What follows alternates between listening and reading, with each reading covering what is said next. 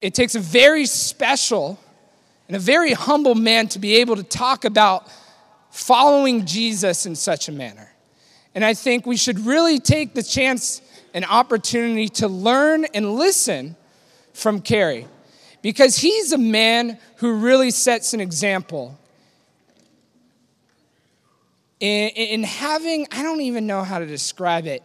I have never met anybody else, any minister before, who is so eager to learn from others, who is so eager to change and continually grow in his character. It's a humility that really inspires me and makes me love coming out and visiting all of you guys. And it's an example that I think really fuels the special things that happen here. It's a desire to become more like Jesus. And I think only those who really embody that in their ministry, in their family, and in their life can have a powerful impact in preaching it. So thank you, Kerry, for setting such a great example and for being such a great friend. Let's pray. Dear God, thank you that you put amazing men and women into our lives. Father, we pray that you speak through Kerry tonight as he teaches us to become like the one, God, as we strive to become like your Son. That is our mission. That is our goal, to embody and glorify King Jesus. Father, I pray that this wonderful weekend we have here, God, that we won't just leave what we've learned here, but we'll take it home to our campuses and really show Jesus to this world. We pray this all in your name. Amen.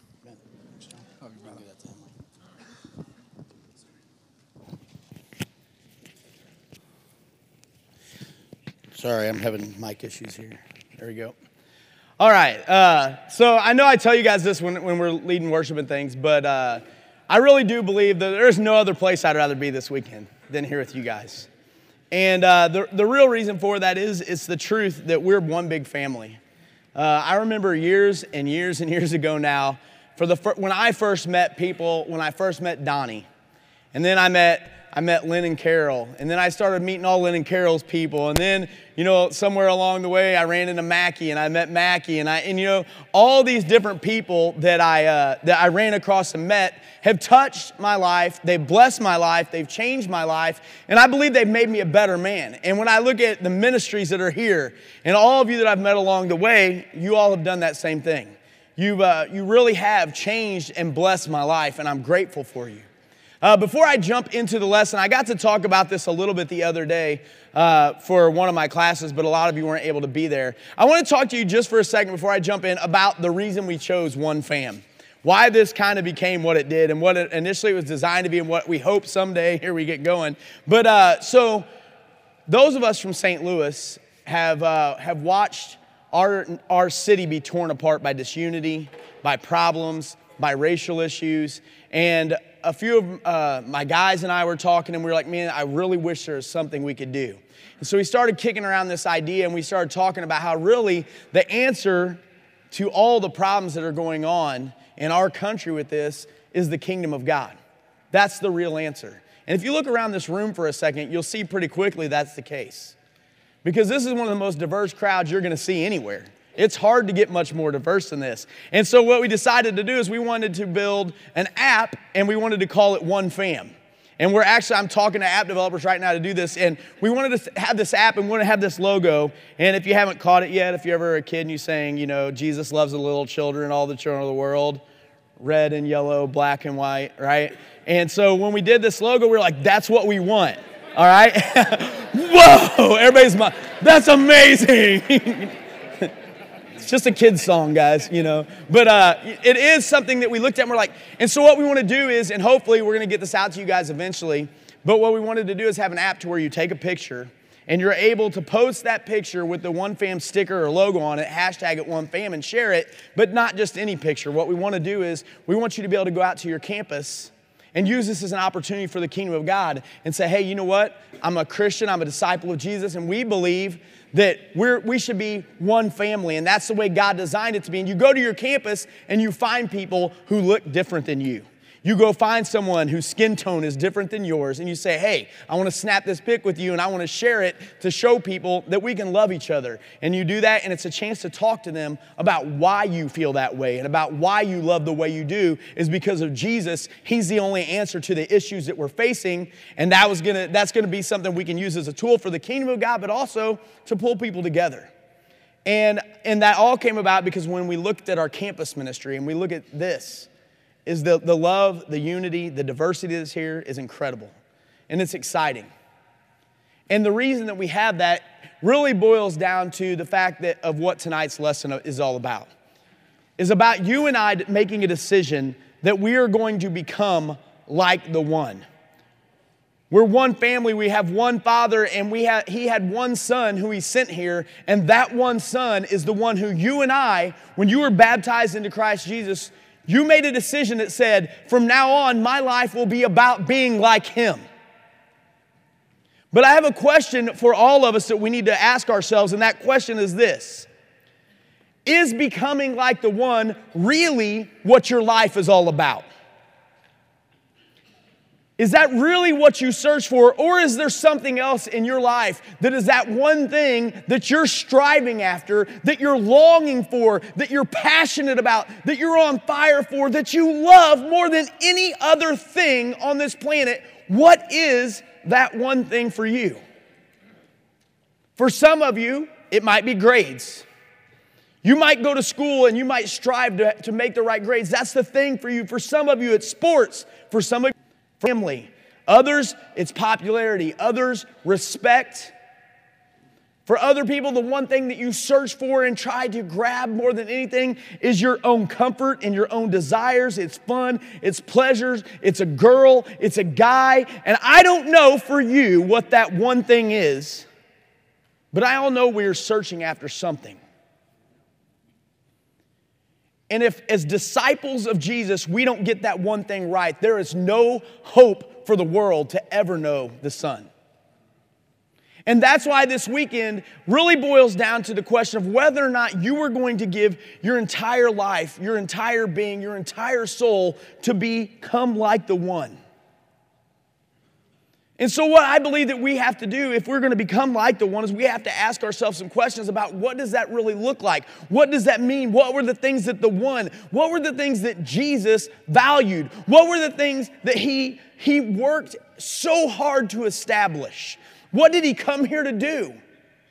And we need to ask ourselves those questions and we need to start doing those because until becoming like the one becomes your one goal, your life will never amount to what it could whenever you put God above everything else.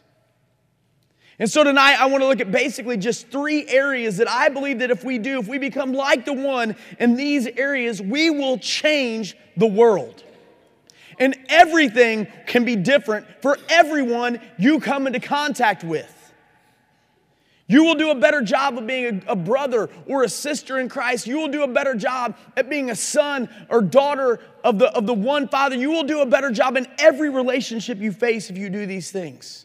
See, I believe that if we're going to become like the one, the first thing we have to do is I have to obey and honor the Father like the one did. I have to obey him and honor him the same way that Jesus did. And we're going to read through a bunch of passages tonight pretty quickly, so you got to pay attention. But John 5:19 says this. Jesus gave them this answer. Very truly, I tell you, the Son can do nothing by himself. He can only do what he sees his Father doing, because whatever the Father does, the Son does also. You see, Jesus came here and he said, listen, my goal is to be connected to the Father. My goal is to be like him. And whatever he sees, whatever he does, that's what the Son is going to do. And as disciples of Jesus, when we've claimed that our number one goal is to be students endeavoring to be like our teacher, our goal has to be that same thing. John 12:49 and 50. For I did not speak of my own, but the Father who sent me commanded me what to say and all that I have spoken. And I know that his command leads to eternal life. So whatever I say is just what the Father has told me to say. Everything you see, everything you do should become like the one. Whatever I say is just what the Father has told me. That's what Jesus was able to say with a clear conscience. See, sometimes I think, people are preaching to us and they say, how are you doing at this? And we're like, yeah, I'm doing pretty good. And I think the reason we act like we're doing better than what we are is because we have forgotten what the standard is. And the standard is Jesus. And he could say, everything I did, everything I said is exactly what the Father told me to say. And our goal, if we're to become like the one, should be to say the same thing. Everything I do, everything I see, everything I say is exactly what the Father wants me to do. John 6:38 says, "For I have come down from heaven not to do my will, but to do the will of him who sent me." Jesus came here to do whatever God told him to do. The problem with us is that we have our own wills, we have our own desires, we have our own wants, and those often come into conflict with what God desires for our lives. And at that point, we are making a decision whether or not we are going to honor our commitment to become like the one, or are we going to choose what we desire and what we want. You see, when we fall into sin, when we make decisions and we rebel against God, we are choosing not to be like the one. He came here to do the Father's will. How have you been doing it, doing the Father's will? Are you sticking to those things? Another verse, John 12:27. Jesus said, "For this purpose I came to this hour, Father, to glorify your name." He came here to obey God and to shine a big spotlight on him. To let the whole world know we serve a God who is worthy of our respect, of our loyalty, of our honor, and we're to bring glory to him. When you think about your life, is it doing that? Is it shining a spotlight towards God?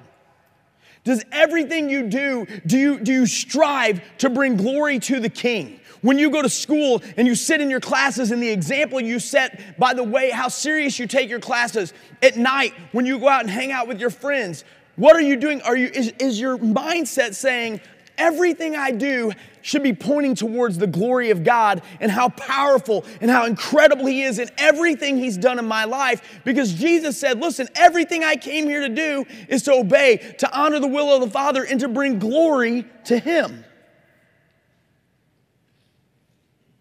Matthew 12:47-50 says this. Someone told him, "Your mother and brothers are standing outside wanting to speak to you." And he replied to them, "Who is my mother and who are my brothers?"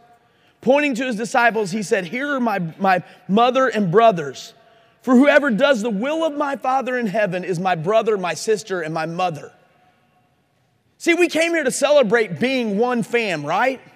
That's one of the reasons we came here. But you look at that passage and passages like John 8:31, where Jesus says to the Jews who believed him, "If you hold to my teachings, you are my disciples." And you start to realize that one of the conditions of being one of the family of God, one of the conditions of being a disciple of Jesus is obedience to him. And when we live outside of God's will, when we choose to disregard him and rebel against him, what we are saying is, I don't want to be a member of that one fam.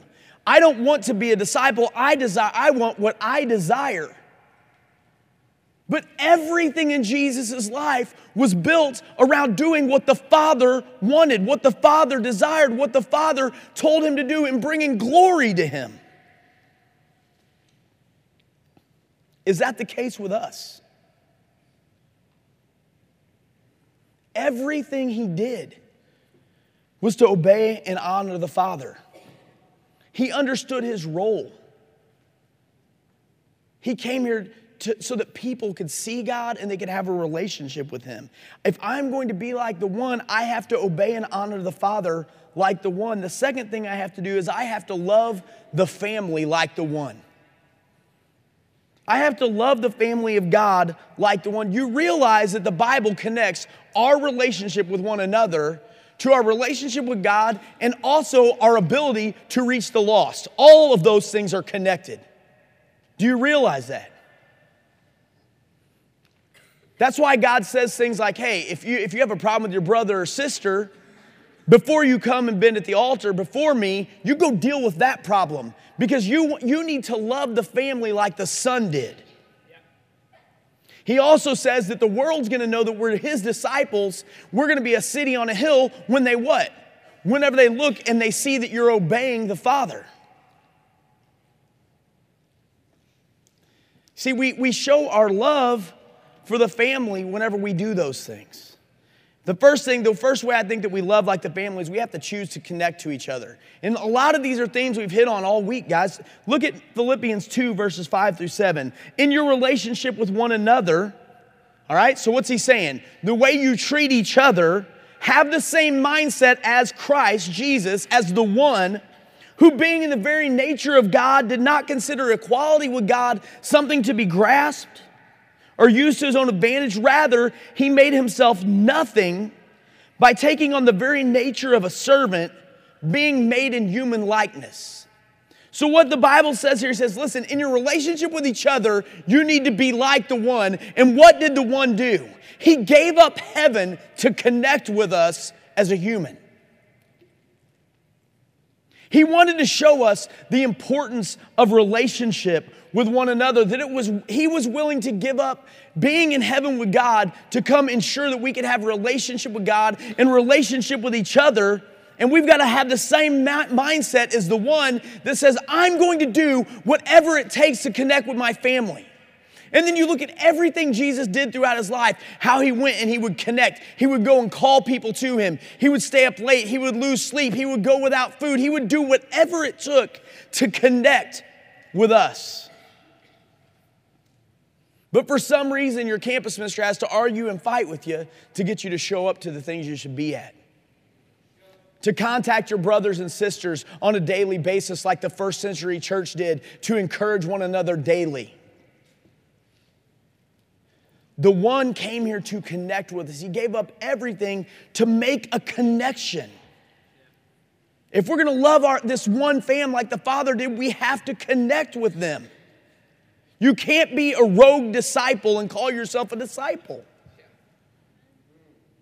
The Bible tells us very clearly that if we're not connected or if there's issues between one another here, that we're not connected with God the way that we should be. And Jesus was the epitome of connection. How connected are you to your brothers and sisters in your ministry? If I'm going to love the family like the one, I have to be willing to comfort them. You can't comfort someone, first of all, that you're not connected to. You have to connect to comfort. But look at Matthew 11, 28 through 30. Come to me, all who are weary and burdened, and I will give you rest. Take my yoke upon you and learn from me, for I am gentle and humble in heart, and you will find rest for your souls. For my yoke is easy and my burden is light. See, that's what Jesus came to do, was to comfort us, to take care of those things that we weren't able to handle on our own. And there is passage after passage after passage where those very same things are commanded of you and I in our relationship with each other. There are also passages, camp students, there are passages where that's commanded specifically for you to do for your leaders. You realize that? To make their burden easier, not heavier.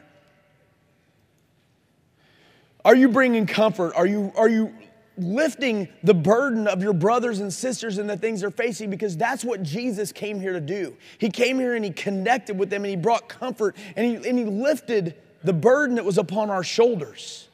Because that's how much he loved us. Are you loving the family like the one? I have to connect. I have to comfort. I also can't be afraid to challenge my brothers and sisters. That's one of the very clear things that you see, how Jesus shows the apostles and the disciples that followed him how much he loved them. He was not afraid to be very straight and very challenging with them. Matthew 8, 24 through 27. They get themselves, he's connecting with them, and they're out together, and they actually get in a boat. And it says, suddenly a furious storm came up on the lake, so that the waves swept over the boat.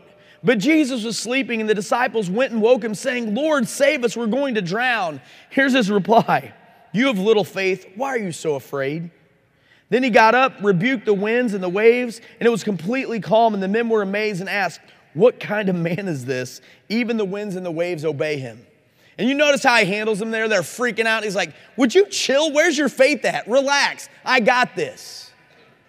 And we can sit here and we can go through passage after passage where they would say things. And Jesus would say, why are you worried about who's going to be at my right and my left? Get your act together. right? You know, we could go through passage after passage after passage where he says, hey, I'm challenging you to be more. He tells one of them to get behind me, Satan. But sometimes in our campus ministries, we're not very loving because we will allow our brothers and sisters, we don't say ministries, to be involved in things that are completely ungodly, completely immoral, yet we don't say anything to them or challenge them to a higher level or to be different or to deal with their sin because it's uncomfortable for us, or we don't want to engage in a conflict, so we don't do it. And rather than loving them and challenging them the way Jesus would, we let everything slide under the rug and we sweep it under and we hope it will just go away, and we condemn our brothers and sisters to be lost. Jesus was not afraid. He loved the family so much, he wasn't afraid to call them higher. He wasn't afraid to call them to be more. That's what you do when you love someone. When you believe in someone, you dream for them and you push them and you challenge them. I tell this to my kids sometimes. I know sometimes my kids, they get held to a pretty high standard, and I know it's easy for them sometimes to feel like, man, I can't do all of this. And I tell them all the time, the reason that I'm pushing you, the reason I want you to be so much, the reason I challenge you is because I desperately love you and I know what you can be and who you can become. And if I didn't think you were capable, then I would never ask these things of you, but you are competent. You are capable, and so I want to hold you to a high standard because I love you too much to let you live a life of mediocrity, to let you have a spiritual relationship with God that is less than what it should be. I love you that much. Even if you're angry with me, I'm going to continue to push that because I know that is what is best for your life. And that's what the one did for the people who surrounded him. So that's what I'm going to do for you. We have to hold each other to a standard because we love each other. We have to challenge and push each other. You can't do that if you are unwilling to connect and you're unwilling to comfort. It's hard to challenge people. See, those things go together, and we need to make sure that we're doing all of those things. The third thing that we have to do is we have to be about the mission and the purpose of the one. You know, in Luke 2:49, it's kind of funny the way that Jesus handles the situation where they go to the temple and his mom and dad can't find him. You guys remember that? And they're as a parent, you freak out. As a matter of fact, so this weekend, there was one point where we couldn't find Lincoln. And I was like sweating it out. I'm like, what is he doing? And he kept running off. And when I found him, I just wanted to shake him. You know what I mean? I never shake a baby. But I wanted to shake him, right? I was like, what is he doing? You know, because I was freaking out. And I can imagine Jesus' parents like that. You know, they're looking around. They can't find him anywhere. Finally, they run into him in the temple. And they're like, what are you doing? And he says to them, how is it that you sought me? Did you not know that I must be about my Father's business? From the time he was a little kid, he was about the mission and purpose of God. He was about the Father's business. Do you have that clip? Okay, so most of you, well, I don't say most of you. A lot of you probably aren't going to have any idea what this is all about, but you're about to see. I don't know why, when I thought about being about the Father's business, this is what came to my head. So being about it means you're down to do whatever. And this song came to my head. Anybody know this song? Turn it up. This for the radio though, dude. Listen to what this is saying. Y'all say about cleaning up. Y'all was gonna play this one here on the radio. Y'all bought it? Represent from the south to the west coast. Check out some of this down south. Worldwide. You gotta be bought it though. You bought it? I'm bought it. If you bought it, we'll say you bought it. I represent. Whenever I thought about this point, that's what I thought. But can we go back to the beginning of that video for just a second? And look what it says at the very beginning of this video, because it's perfect. Being about it means that you're down to do whatever it takes. And the question that we need to ask ourselves, are we really about it when it comes to the Lord's mission and what he's given us to do? And I think the problem is Jesus is so clear in this. The one is so clear in this. He's looking at his mom and dad and he's shaking his head and he's like, what is wrong with you? Why wouldn't you know where I am? Because you know what I'm about. I'm about the Father's business. That's what I'm here to do. So why would you suspect that I'm anywhere else? Wouldn't it be incredible if we lived the kind of lives as students to where when people look at our lives, there's no doubt about where you are or what you're doing, and no one has to question it because they're like, hey, you know what? Where's Jonna at today? I don't know, but I know she's about the Father's business. I know she's about it. I know what she's doing. I know what she's doing on campus. I know what she's doing in the dorms. She's doing the Father's business because that's what her life is about. Wouldn't it be incredible if all of us were able to say that and to say we're about doing what the Lord put us here to do, and there was no question in His mind or in anyone's mind in your ministry what you were truly about? You know, look at these passages and let's see what Jesus says He came here for. Mark 2, 13 through 17. Once again, Jesus went out beside the lake, and a large crowd came to Him, and He began to teach them. And as He walked along, He saw Levi sitting at the tax collector's booth. "Follow me," Jesus told him, and Levi got up and followed Him. While Jesus was having dinner at His house, many tax collectors and sinners were eating with Him and His disciples, and there were many who followed Him. When the teachers of the law and the Pharisees saw Him eating with sinners and tax collectors, they asked His disciples, "Why does He eat with tax collectors and sinners?" And Jesus heard them ask this question, and He said, "It's not the healthy who need a doctor, but the sick. I haven't come to call the righteous, but the sinners." He's explaining what the Father is about right there. And all the religious people around Him didn't have a clue. They're like, I don't get, what's His problem? Why would He go eat with those people? Doesn't He know that when He's on campus, He should be seeking out the religious kids and making sure that they have a good place to go to church? Is that what He would say? No. He would say, why are you hanging out with each other? Why are you so consumed with being around people who already have a relationship with me? Because they're not the ones you need to be in contact with. The healthy are good to go. Why are you dragging them to the doctor? It's the sick that need help, and that's what the Father sent me here to do. That's what the one was about, and that's what we should be about. When we're on campus and we see people and we see the things we're involved in, rather than turning our nose and turning our heads, what we need to be doing is we need to be looking at them and remembering when we were sick before the physician, the great physician, got involved in our lives. And you need to remember the nights that you spent in your dorm and the nights that you spent at night thinking about the party you went to and how you cheapened yourself, or the dumb decisions you made when you were drunk, or all those things that were destroying and making your life so sick, and remembering those times and remembering I needed the physician. I needed the one to step into my life, and that's what He's about. Is that what I'm about when I go to school? Am I about finding people who need Him? Luke 19:10, for the Son of Man came to seek and save the lost. What did He come here for? What was He about? He was about seeking and saving the lost. Mark 1:38, Jesus said to them, let's go somewhere else to the towns nearby so that I can preach there also. Why? Because that's what I came here for. He's like, all right, we've done everything we can here. Let's go rest. No. Let's go chill together. Let's go. No. We've done everything we can here. Let's go to the next town. Let's find some more people because that's what I'm about. That's what I'm here for. 1 Timothy 1:15, Christ Jesus came in the world to save sinners. John 3:16 and 17, for God so loved the world that He gave His only begotten Son, that whoever believes in Him shall not perish, but have eternal life. For God did not send the Son to the world to judge the world, but that the world might be saved through Him. Because guess what? That is what the Father and the Son are about.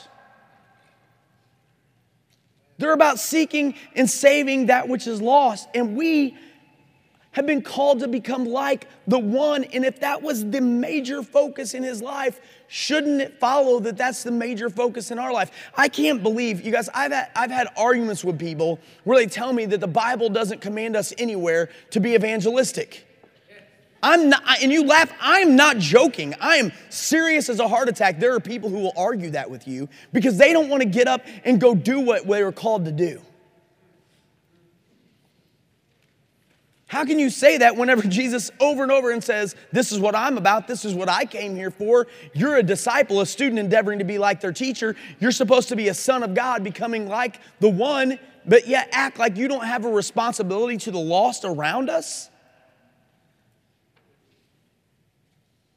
It's not compatible with the gospel.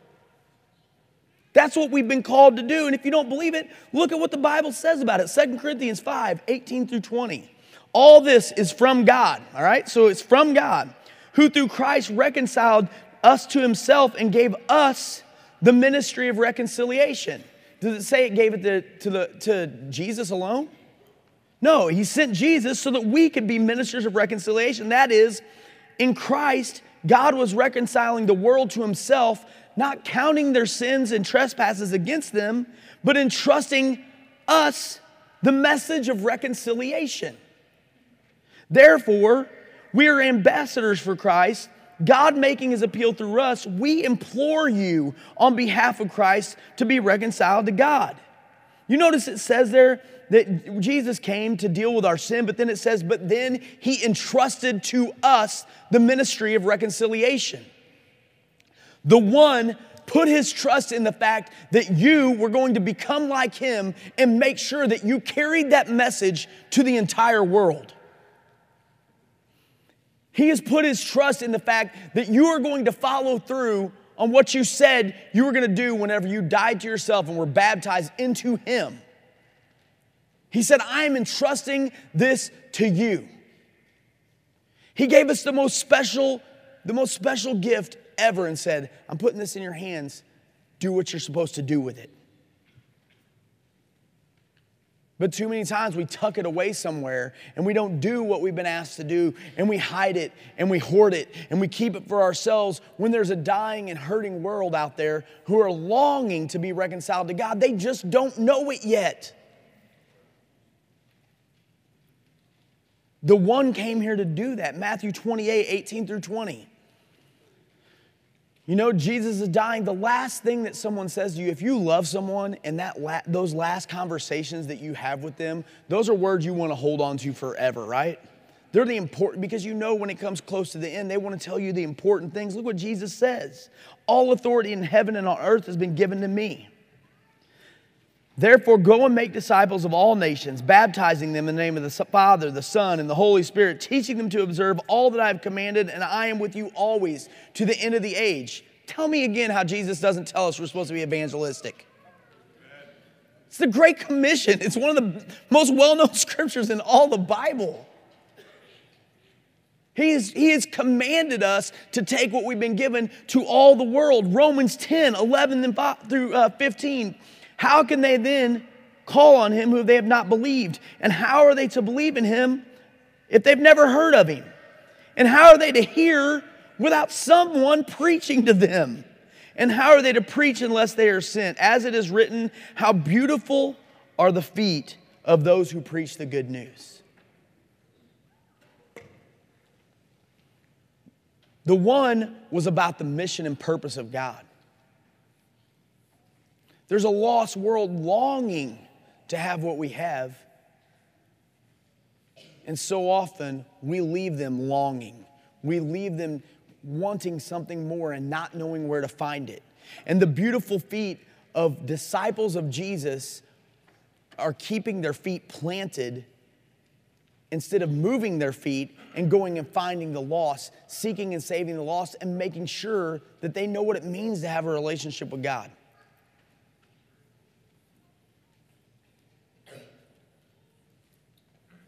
We have been called to become like the one, to love and honor and obey the Father like the one.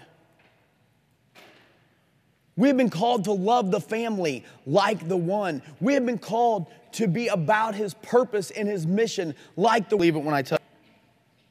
And guys, I've already told you this, and I think you know this, and I think you believe it when I tell you this, so I'm not trying to be hard on us, on you. Why are we still in this stinking room? If we are becoming like the one and we're about the mission and purpose of God, why are we in this stupid room still? Now, I don't mean right now, but Matt, where you at? Lynn, where you at? Will you do me a favor? Will you open this? Will you open this wall right here? Okay, now listen to me while they're doing that, you guys.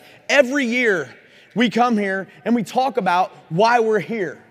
We come here and we talk about the mission and the purpose of God. And every single year we talk about how, hey, man, maybe next year we won't fit in this room, don't we? Okay, do you remember the story that Jesus tells about the banquet? Anybody remember that story?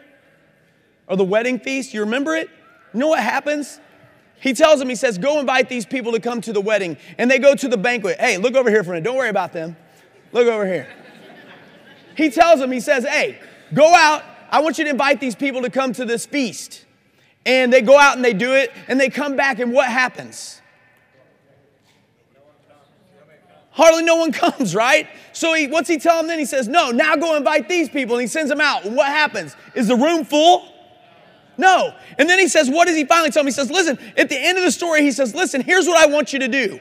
I want you to go out into the streets, into the gutters. I want you to go out wherever you have to go, and I want you to make sure that you find every single person you can, and I want you to bring them to this room because the Father's house needs to be full.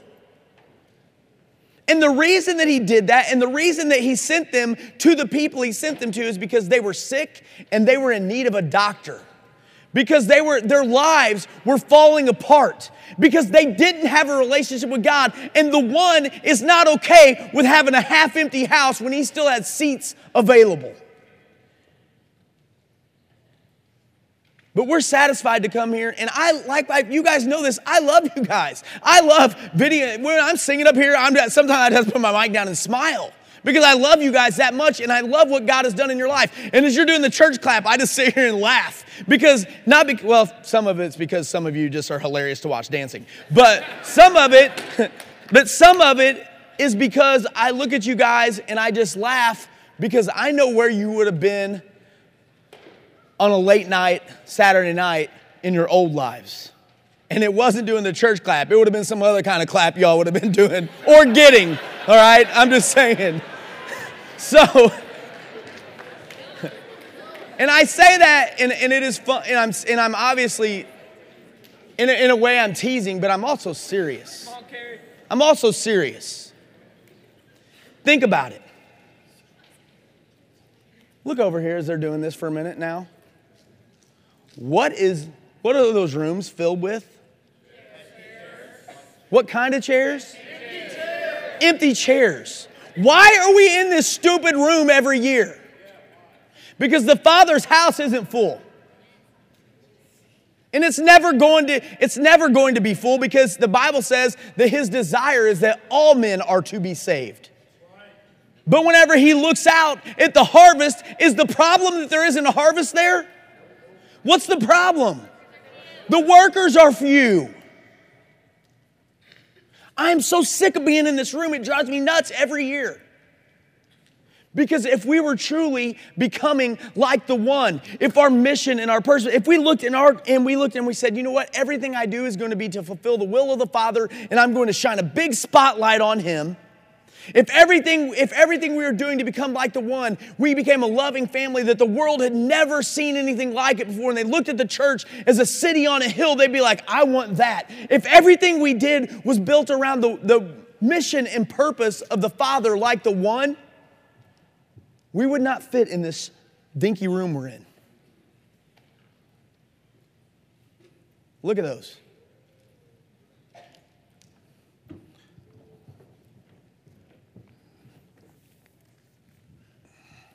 This does not represent an empty chair alone. It doesn't represent a number. It represents a soul. It represents a life that was just as screwed up as you were before you found God. And look how many of them are sitting over there. And once we're done with this venue, there's a bigger one down the road, and there's a bigger one down the road, and there's a bigger one down the road, because God's desire, the one's desire, was that all might be saved. I don't want to fit in this room next year. Do you guys? No. It takes us becoming like the one. It takes us loving and obeying and honoring God like the one. It takes us loving one another, this big family that we have like the one. And it takes us loving the lost and seeking and saving them and going into all the world and baptizing people so that they're able to experience the good life that we get to experience. Are you about it or not?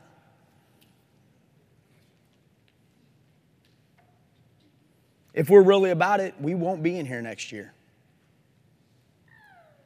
Exactly. We've got some decisions to make. But I have no doubt in my mind that God can use us to change the world. You know, having the teens here is awesome, isn't it? Hey, teens, stand up for a minute, teenagers.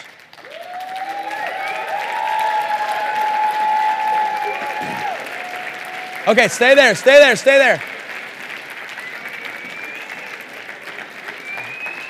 All right, now listen for a second. It's awesome having them here because I love seeing stay standing up for a minute, please. And I hope we get more teens to come in the future, but this section right here gives us a false sense of accomplishment. Because in all honesty, while I'm glad they're here, that whole section should be full of college students, and if it weren't, this group wouldn't be much larger than it has been the couple years before. Teens, you all need to take this whole section next year. And your older brothers and sisters need to set the pace for you. It's hard being a teenager. You guys have been there, right? We need to set the pace for our brothers and sisters. Like the one set the pace for us. You guys can sit down. We need to become like the one in every area of our lives, and God will do incredible things. But we got to choose if we're going to be about it or not. Just a minute, we're going to pray. You guys have been awesome. I know you have time tonight where you're gonna get to talk with your groups. I want you to be really honest about what you're really about, but also making some commitments that you're going to be about becoming like the one in all of those areas, and making some commitments about what it's going to look like. How am I going to be like the one when it comes to obeying and honoring the Father? How am I going to become like the one when it comes to loving the family? And how am I going to be like the one and about being about the mission and purpose of God? Because that's what we've been called to. That's what we signed up for. So let's do what God has called us to do. We're going to pray. We're going to sing one last song. And then, Carol, do we have announcements or anything? Donnie does. All right, so we're going to pray, and then we're going to sing. Let's pray. Father in heaven,